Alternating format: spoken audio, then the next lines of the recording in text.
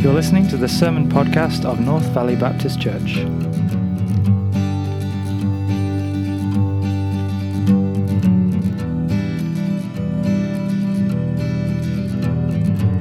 This week's message is preached by Pastor Scott McGrady.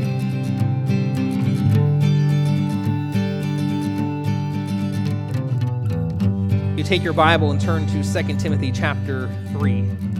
2 Timothy chapter 3, we're looking at verses 1 through 5. 2 Timothy chapter 3, verses 1 through 5. It's good to jump back into Timothy.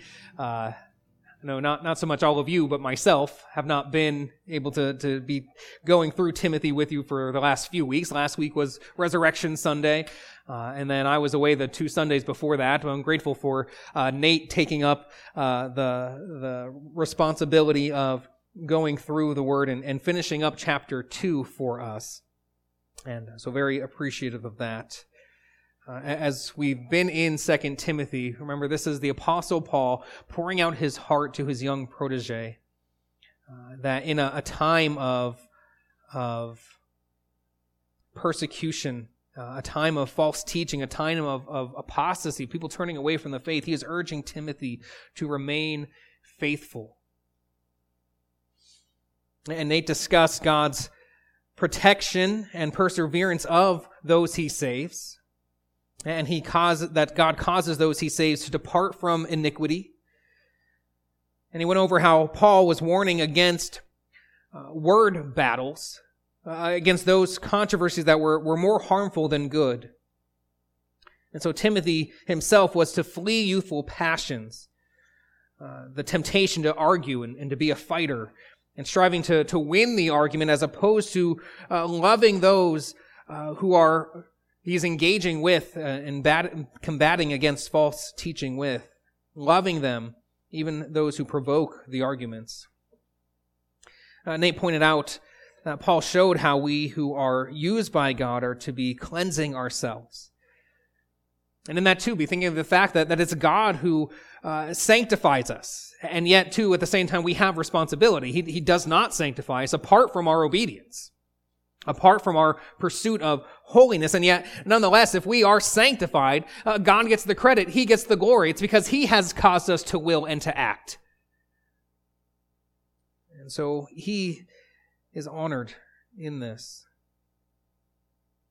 So we are to turn from our passions and pursue righteousness.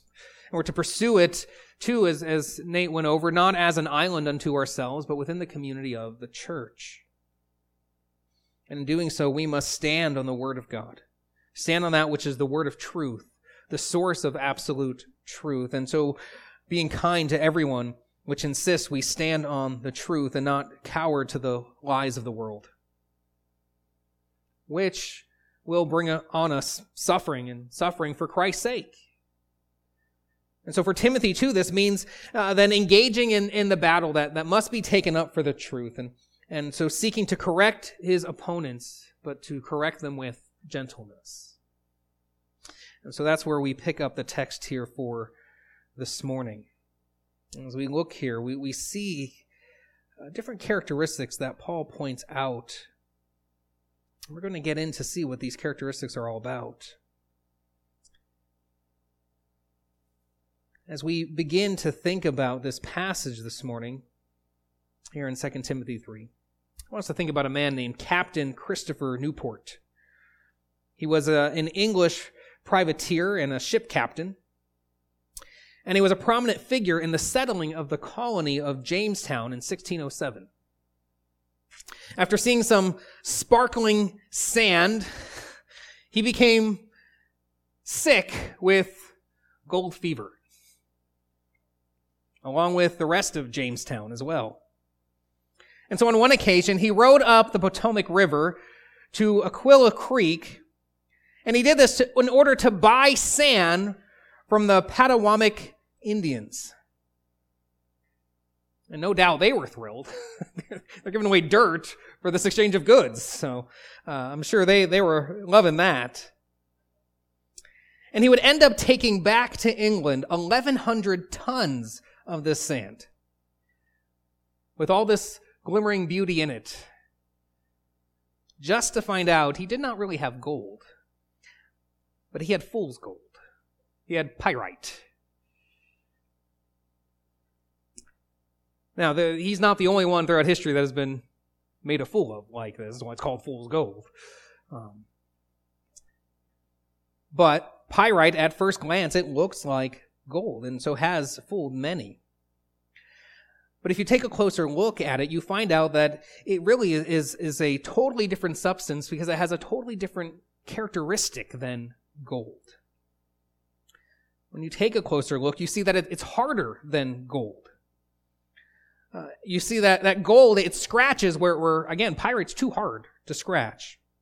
It sparkles more than gold. Often it's the sparkling that catches people's attention and throws them off and makes them think they find gold. But gold doesn't sparkle as much. And gold keeps its color even in its glimmering in the sun where there may be different shades of color in the glimmer of pyrite because of its metallic substance. It's more like polished brass when it glimmers. It's also less dense than gold. So those that are sifting for it in riverbanks and different things, when in their sifting pan, gold will sink, where the pyrite will slosh around more and float more. And so we see that there are clear different characteristics of pyrite, of fool's gold, than gold itself. Even though, again, at first glance, it may look like gold. But it is just fool's gold. How does this relate to our passage for this morning? Well, we are warned in Scripture of those in the church that make a profession of faith. And at first glance, they may look like brothers and sisters in Christ, walking in the faith as we are. But a closer look may show that they have a different characteristic than a true believer in Jesus Christ. And those characteristics are significant. When it comes to false converts and specifically false teachers, Jesus himself said that you will know them by their fruit, by what's produced in their lives. We see in 1 John the characteristics of one who truly is saved, one who has genuine saving faith. That there's the evidence of one's salvation. And so in our text here this morning, we see Paul lays out 19 characteristics that are true of false converts and unbelievers. And so these things are important to see, and also too because even as we've been going through 2 Timothy, even we were in 1 Timothy, we see the danger of those who infiltrate the church, claiming to be followers of Christ, but are really false teachers. And so these things are important for us. So as we think about this, let's read our passage here for this morning. 1 Timothy chapter 3, verses 1 through 5. But understand this, that in the last days there will come times of difficulty. For people will be lovers of self, lovers of money, proud, arrogant, abusive, disobedient to their parents, ungrateful, unholy, heartless, unappeasable, slanderous, without self-control, brutal, not loving good, treacherous, reckless, swollen with conceit, lovers of pleasure rather than lovers of God, having the appearance of godliness, but denying its power. Avoid such people. So as we pick up the text here, what we see is Paul is giving this warning to Timothy. He is making Timothy making sure he understands his circumstance. Timothy has been enduring battles in ministry. And he keeps having to make these battles.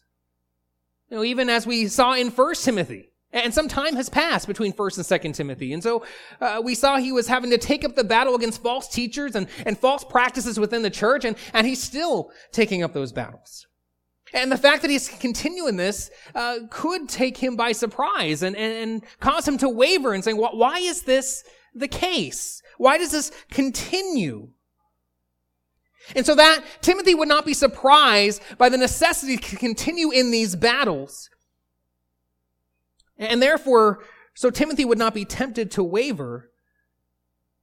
As Paul has been telling him about taking up these battles and how he is to confront false teaching within the church, how he is to confront the false teacher and his opponents with gentleness, that God may use him to grant repentance, leading to the knowledge of the truth, and that they may come to their senses and escape from the snare of the devil after having been captured by him to do his will. As Timothy continues to confront the false teachers there in Ephesus, Paul wants to make sure he understands that this continuing in the battle, this continual struggle, should actually be expected. That it should not really take him by surprise.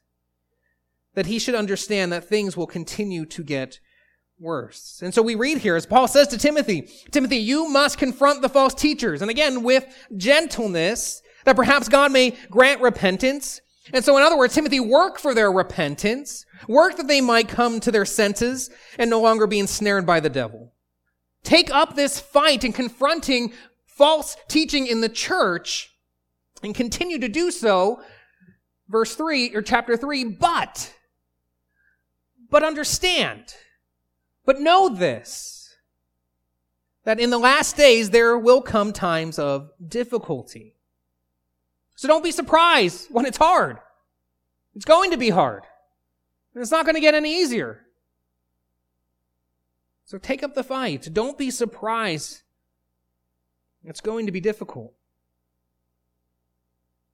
And so again, Paul is telling Timothy to expect difficulty because the last days are going to be difficult. And what are the last days? And we've talked about this before. The last days are the time period marked after Christ's coming and death and resurrection and ascension back to heaven. And the time until the day of the Lord comes when God brings his judgment leading up to Christ's return. And so the time in between that's the time that is known as the last days, which therefore is the time known as the church age. And so therefore, Paul and Timothy, they were in the last days. And we too are in the last days and have been in the last days for the last nearly 2,000 years. And so in the last days, difficulties is what should be expected. Here in the English Standard Version, the word difficulties can be translated and is translated in the New King James as perilous. It can also mean dangerous or fierce. Now, this is a heavy word. Peril and fierceness and danger to the believer is what is foreseen for the last days. And so again, even for us, when it gets hard, we should expect that it's supposed to get hard. It's been foretold that it's going to be hard. It's going to be difficult. And why? Why is that the case? Why should Timothy expect the battles and the difficulties he's going through? Why should he expect that he's going to have to continue in these things? And why should we today continue or expect to see difficulties in the church and in the ministry and in the world around us? Well, verse 2 tells us why. As you see there, verse 2 begins with the word for. And so it's giving explanation to why the last days will be difficult. And we see there that it is because of what the character of the people who make up the last days, what that character is. And so what Paul lays out here really is the characteristics of an unbeliever. And as we look at our society, we look at all the things that are happening in the world around us, we see really God's grace that restrains sin being pulled back. And that is an act of judgment on a society that has set themselves against God and continues them. So he pulls back his grace restraining sin and allows them to continue and to grow in such characteristics that we see here.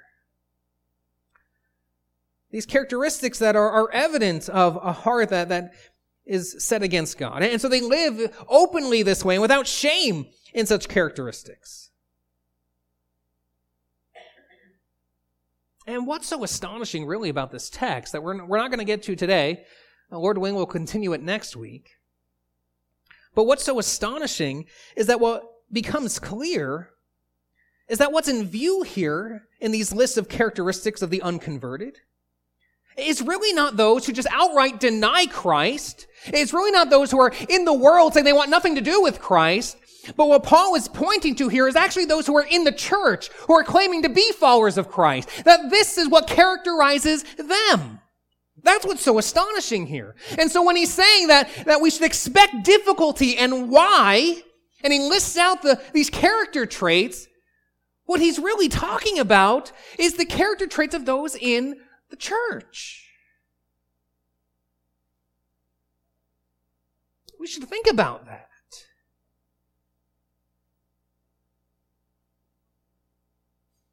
There would be false converts in the church, making things difficult, making it hard, making it fierce and dangerous.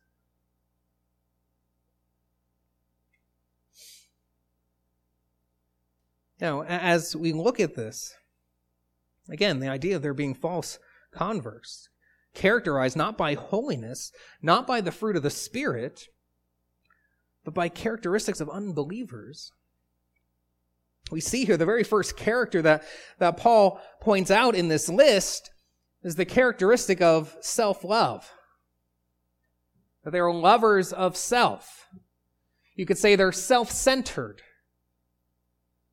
And on this being the very first thing that Paul lists, James Adam rightly calls this the fountainhead of all that follows. John Calvin said, self-love, which is put first, may be regarded as the source from which flows all the vices that follow after. And so the rest that Paul lists here flows from one making it all about themselves. That they are lovers of self. What matters most to them is their own convenience, is their own pleasures. It's about them being seen by others in a specific light. It's all about them. They are lovers of self. They are self-centered. You know, it's difficult enough as we think about this. And again, false converts being in the church, it's difficult enough to strive to kill our own self-centeredness, right? The self-love that we all naturally have in ourselves, and to battle against that in the flesh. It's hard enough for that in our individual lives. And the ministry is difficult enough to see people conform into the image of Christ and mature, to not see this self-centered characteristic and all that comes from it, to not see that prevail in the church. It's all hard enough the way it is then for the church then to cultivate a self-centered attitude with ill-biblical philosophy of ministry. If we think about today, the church at large, the 21st century church in America, we see very much a church that very often decides what the church should be and what the services should look like, not based on what God has laid out in His Word, but based on what will draw people in. And in such things, we aim for shorter and more shallow sermons, void of any conviction and anything that may offend, but instead are just full of psychological self-help instructions.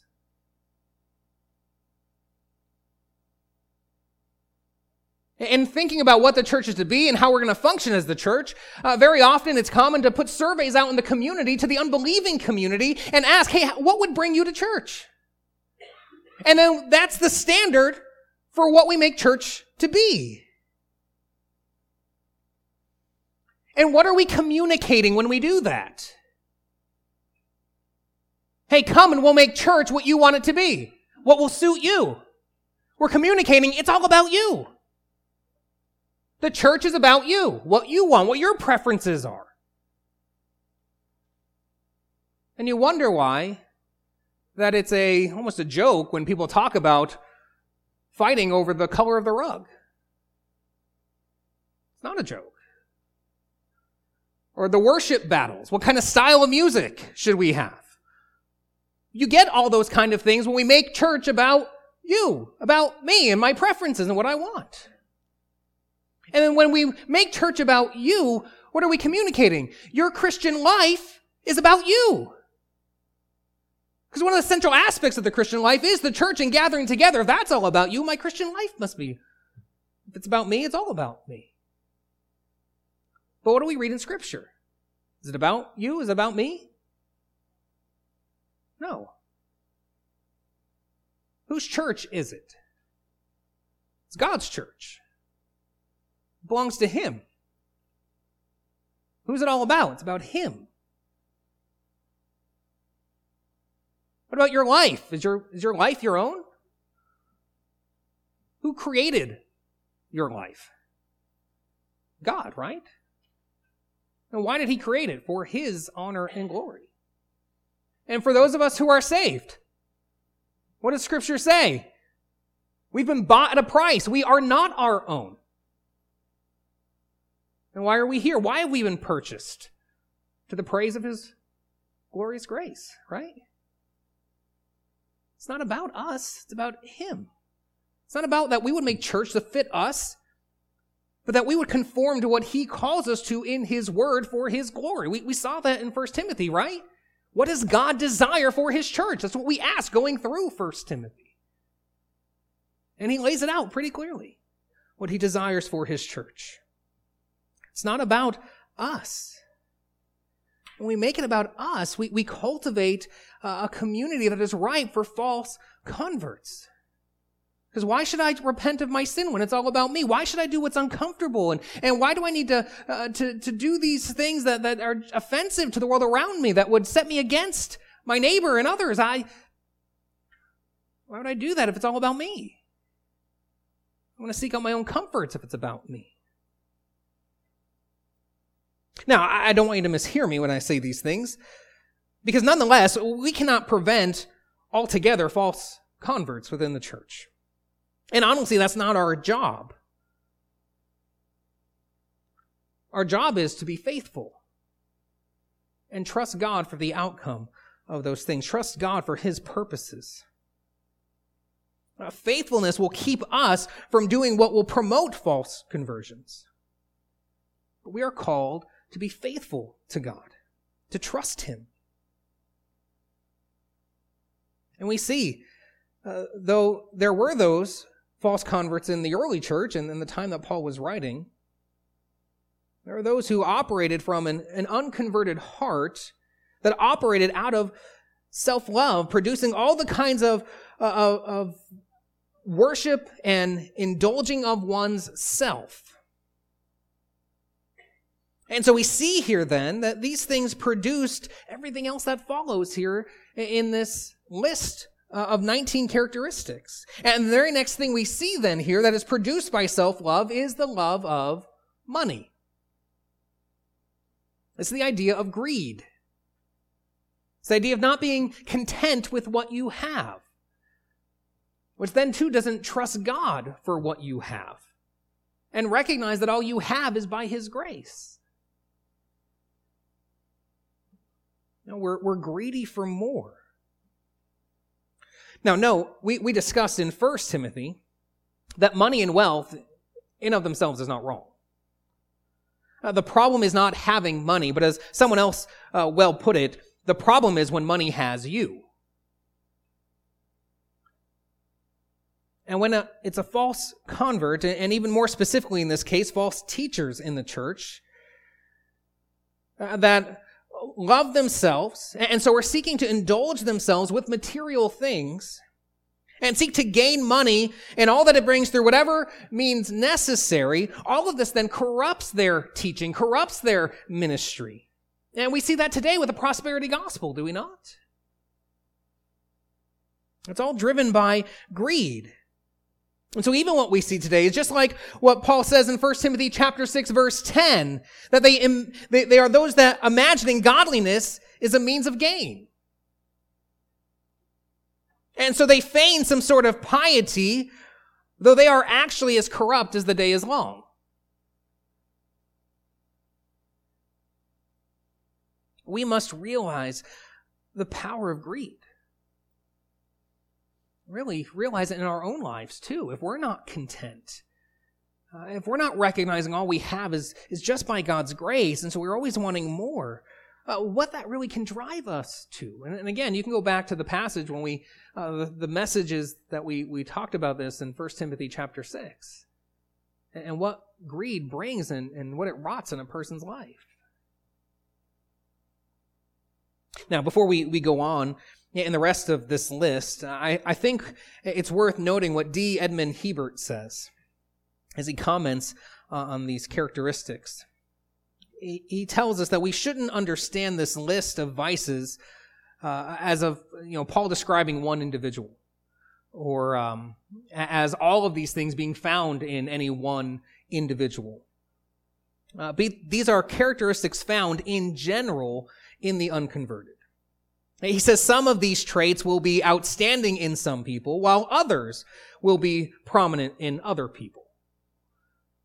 So we should understand it that way. So it's not that, well, I got to find all of these things in one person. That's not the point of this list. As we go on here, we see that what is produced by the love of self is, again, one, the love of money, and also then pride and arrogance. The word translated here as proud is the Greek word for bragger. One so full of himself that he boasts and brags about himself and the things he's done and all that he accomplishes, that he's drawing the attention to himself. Hey, look at me, look how great I am, as he pats himself on the back and announces all his good deeds. He's a bragger. He wants people to think about him in a certain way. Think about how great he is, how intelligent he is, how good he looks, or whatever else it may be that puts him in the spotlight. It's all about him, because he's a lover of himself. And that person then, of course, is, as we see in the ESV translates the next word as arrogant. Their pride is seen not just in what they say, but also how they carry themselves. And then we see here that they are abusive. Or the New American Standard Bible translates it as they're revilers. Or the Legacy Standard, or New King James, translates it as blasphemers. They're someone who is so full of themselves, they're a lover of themselves, that they will not stand for someone who threatens that self-love. Those who might take the attention off of them, or throw a wrench in the plans of them getting what they want. They'll speak poorly about that person. They'll make that one an opponent. They will revile them. They will be slanderous, as you can also translate that word. They're abusive in their words. The lover of self is full of such pride that they have disdain for others who do not see them in the light that they see themselves in.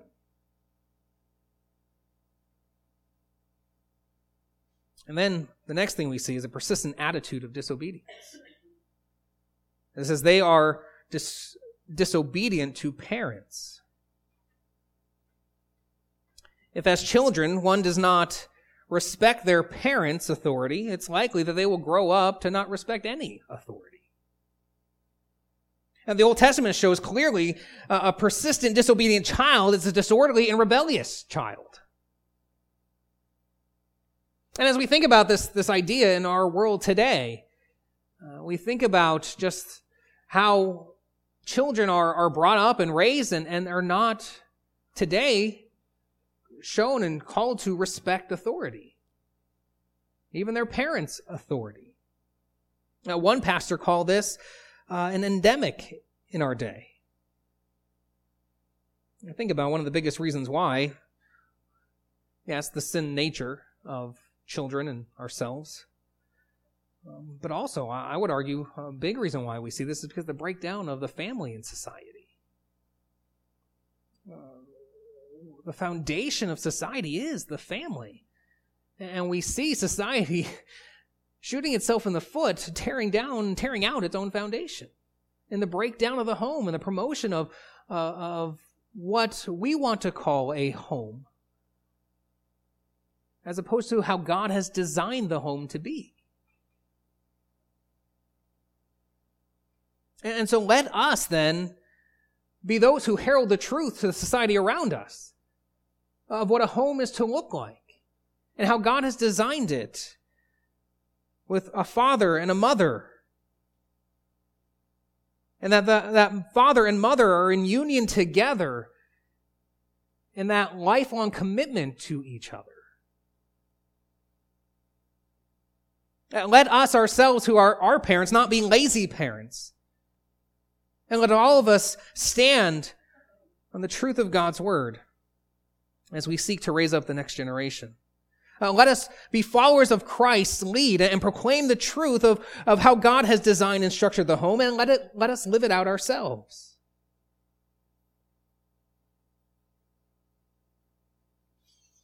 And then too, along with disobedience, coupled with this, there's a few words that are coupled in different sections here. We also see then unthankfulness. We see the lack of proper, genuine appreciation. Disobedience demonstrates a lack of gratitude for the benefit that parents bring. And one grows to learn to be ungrateful to those around them and others, including God himself. And what flows from a lack of gratitude is sin. That's why we read in Ephesians chapter 5, verses 3 through 4, after Paul gives this list of sinful behaviors, he says, but instead of those sinful behaviors, let there be thanksgiving. When there's no thanksgiving, you have these habitual sins. But thanksgiving will replace those things. And we have gratitude towards God to live for him. And so therefore, again, with these words coupled together that go with each other, we have, again, disobedience to parents, unthankfulness, and along with that then comes that they're unholy. And this Greek word carries the idea of opposition to sacred things. And so we see here that they have no honor towards God and others. The next thing is then we see that they are heartless. And not honoring others, they don't have affection towards others. The positive of this word that's translated here is heartless. The positive for it demonstrates love towards one's family or even towards one's country. It's this familial affection. But the negative word here is the idea of lacking positive feelings towards others. The Greek English lexicon of the New Testament and other Christian writings glosses this word as hard-hearted, unfeeling, without regard for others. And so we can see how this is a characteristic of one who really loves themselves. When you love yourself, you have no regard for others and how they feel and what's good for them. You're really just all about you.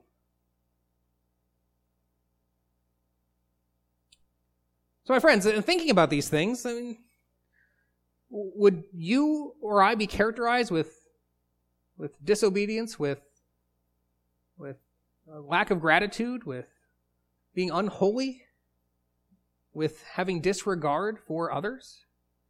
Do we see those things in ourselves?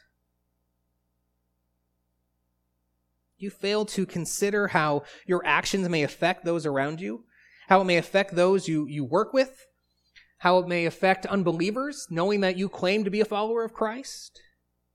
Do you consider how your actions affect your church, or even those in your own household? Or do you have disregard for them?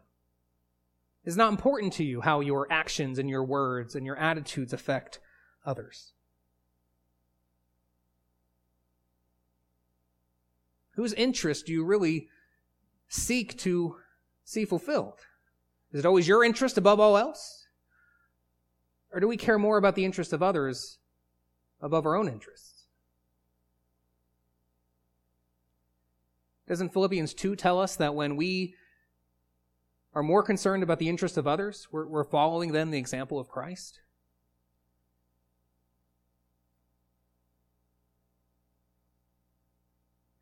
Along with this, Paul lists being unappeasable.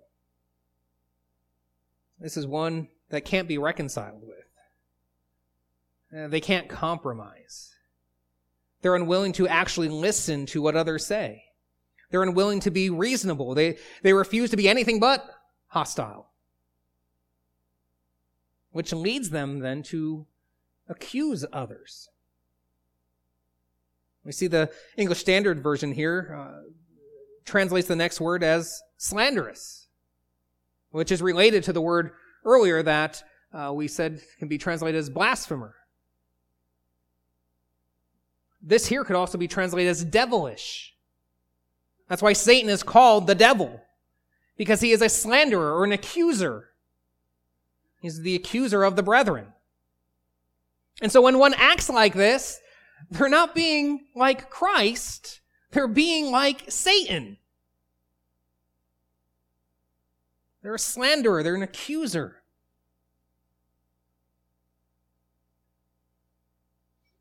Paul then goes on to describe the unbeliever, the false convert, as lacking self-control.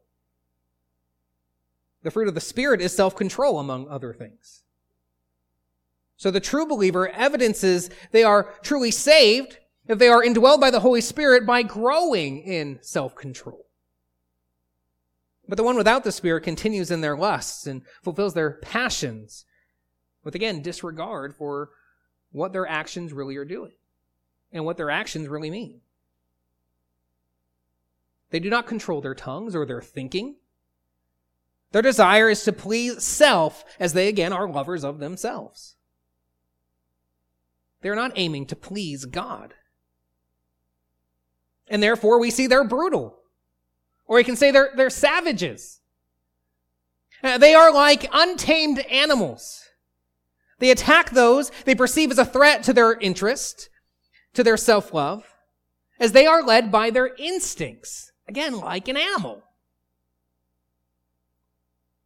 And so they do not love what is good, which means they don't love what God loves. They don't love what's in the best interest of others. They don't love what is good.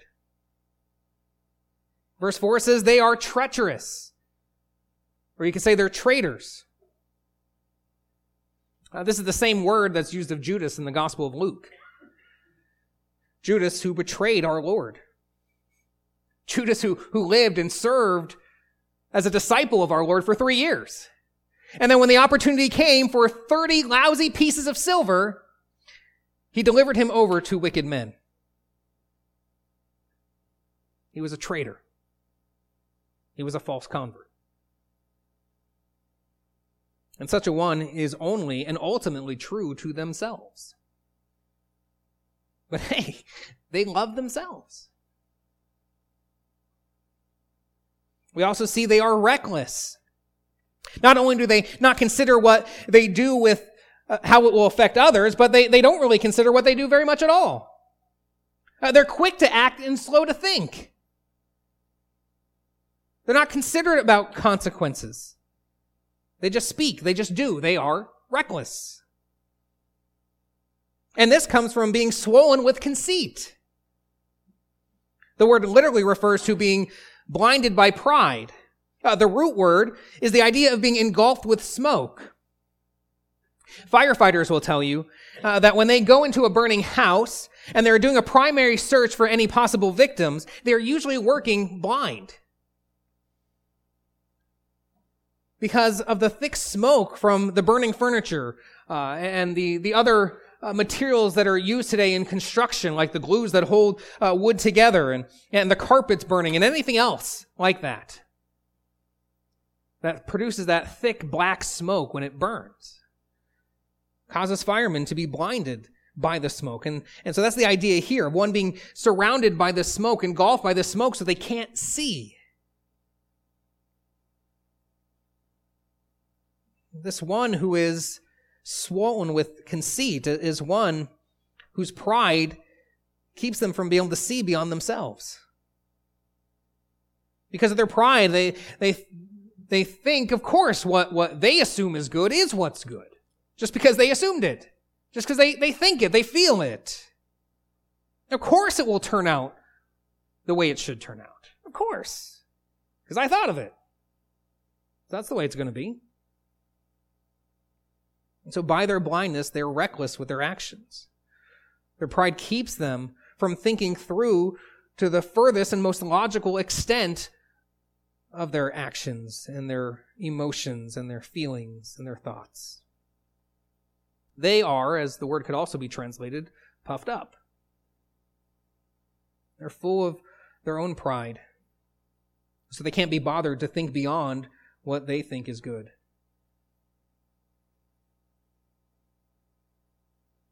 What do we see then with such a one? They are lovers of pleasure rather than lovers of God. Notice that, lovers of pleasure rather than lovers of God. You cannot be a lover of pleasure, of the desires of your flesh, a lover of sin, and love God.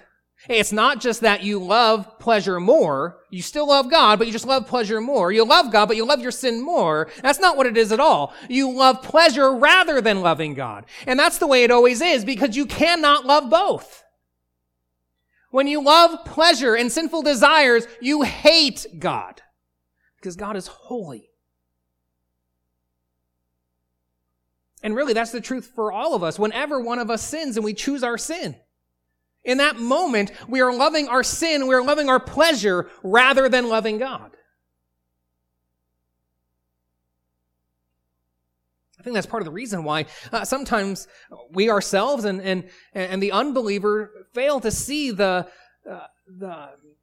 how sinful sin really is. Because we think, well, I just loved my sin a little more here. That's why I chose it.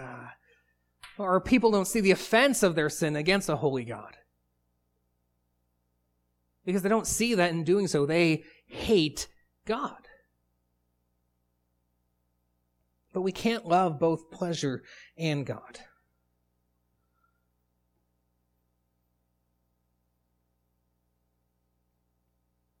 And then we see, verse 5 says that such a one is having the appearance of godliness, but denying its power. In other words, there are those who are characterized by some or more of these vices, who claim to follow Christ, and therefore also put on a show of some kind of piety, some kind of, this is what Christians do, this is what a Christian looks like, and so claiming to be a Christian, they do those things. And so, for instance, many that would call themselves a Christian say, yeah, of course I'm a Christian. I mean, I go to church. And, I do things with my church. I volunteer. I work. I do good things. Yeah, I'm a Christian. But they don't really understand why we gather as a church. So they don't really know the benefit. They don't know the power. Matter of fact, as they live their lives in contrast to their profession of faith, they deny the power. They know a Christian goes to church, so they go to church. Again, thinking of pyrite. There's things about pyrite that makes it look like gold and can fool someone to thinking it's really gold. But when you do a closer examination, it has a different characteristic than gold.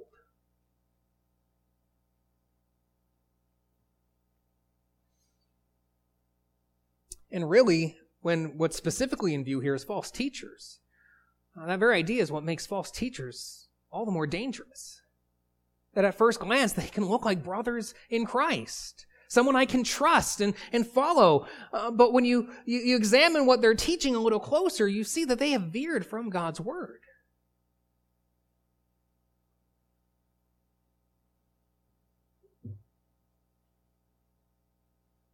In some ways, again, they externally put on this show of being a Christian, but it has no inward value. It's just external. And so as a false teacher, again, working to make themselves look like a Christian on the outside, but really they're really just full of dead man's bones. They're full of all kinds of defilement and impurities, which again, all this, the external veneer just makes them more dangerous. And so then we see here in verse 5, the response Paul commands Timothy to have towards such people. And what is that command? Avoid them. Avoid them. They've demonstrated that they are unappeasable. They cannot be reasoned with. They're blind by the smoke of their own pride. You have confronted them with gentleness, and you've gotten nowhere because they are settled in their ways. So what else is there to do but avoid them? And again, Paul commands, avoid them. Keep the flock of God safe from the false teaching, but avoid them. Do not entertain them. Do not allow them to have or to continue to have a platform. Avoid them. This really is church discipline here. That's what Paul is commanding. They show themselves to be living as an unbeliever, so treat them as an unbeliever. And so again, as we see these things, it's evident that as every other sin that we're told about in Scripture, we need to take sin seriously within the church. We need to confront sin within the church. And yes, and at times that means that we have to say things and do things that are confrontational. Again, we do it with gentleness and love. We may be teaching things and confronting sin in such a way that might be offensive to others, but it's all in love, in the hopes that God would grant repentance, that there'd be restoration and reconciliation. But nonetheless, we need to take these things seriously. Also, too, as we see such a list out like this in Scripture, I believe it's also a call for us to examine ourselves.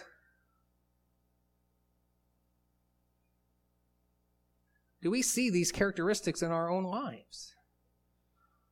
Again, as we're saying, these are the evidences, the character of an unbeliever or a false convert. That doesn't mean that we won't find these things in a genuine Christian.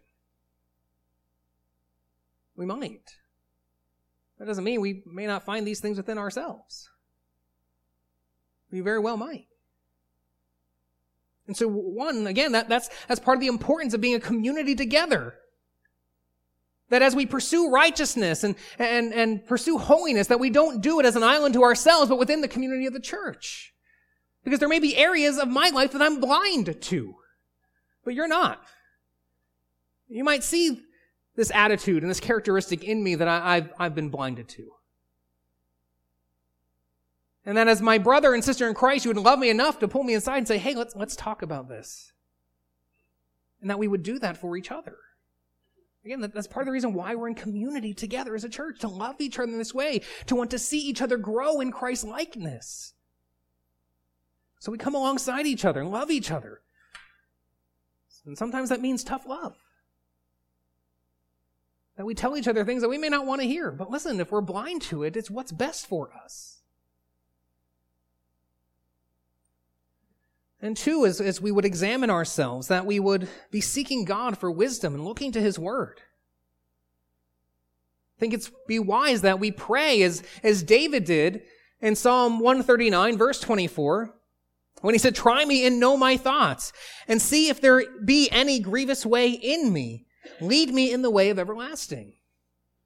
That should be our prayer. Is there anything in me that is not of one who shows that they love you, Lord? Is there anything in me that is a contradiction to my profession of faith?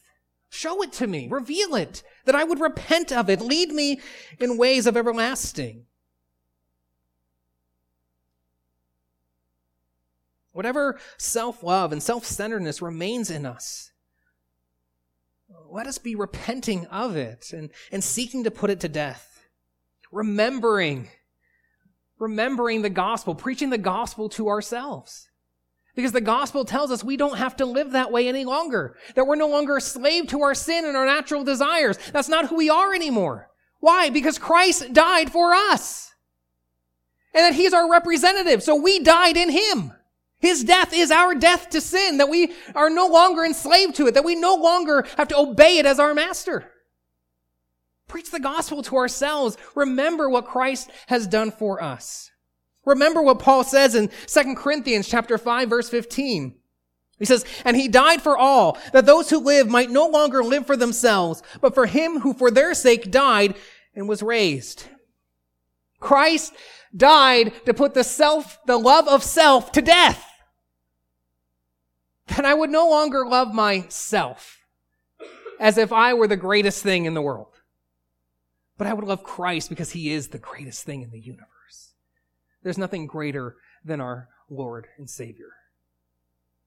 And he died to free us. Like Paul says in Galatians 5, it was for freedom that Christ set us free. We are free from enslavement to sin, that we may live for our Lord. And honestly, we may not look at this passage as a great passage to be looking at just before we take communion, but I think it really is. Because communion reminds us of the gospel. That we do this in remembrance of our Lord. And we proclaim the gospel to each other until he comes. And so it reminds us of what Christ has done for us to set us free, that we would no longer live this way, but pursue holiness in everything. How great is our Savior and our Lord. And my friends, finally, if you have not trusted in Christ as your Savior, I want to encourage you to do that. If you are still looking to anything about you, just look and find yourself in this list. It's true of all of us in our natural selves. We are not good in ourselves that we may be saved, but it's only in what Christ has done. Only he saves. Only he was good enough for us. Trust in Christ and you will be saved. And live for him, putting to death the love of self. Putting to death and everything that the love of self produces. That now you have been dethroned from your life and recognize that Christ is Lord of all. Let's pray. Thank you for listening to the sermon podcast of North Valley Baptist Church. For the complete sermon archive and more information about the church, please go to visitnvbc.com.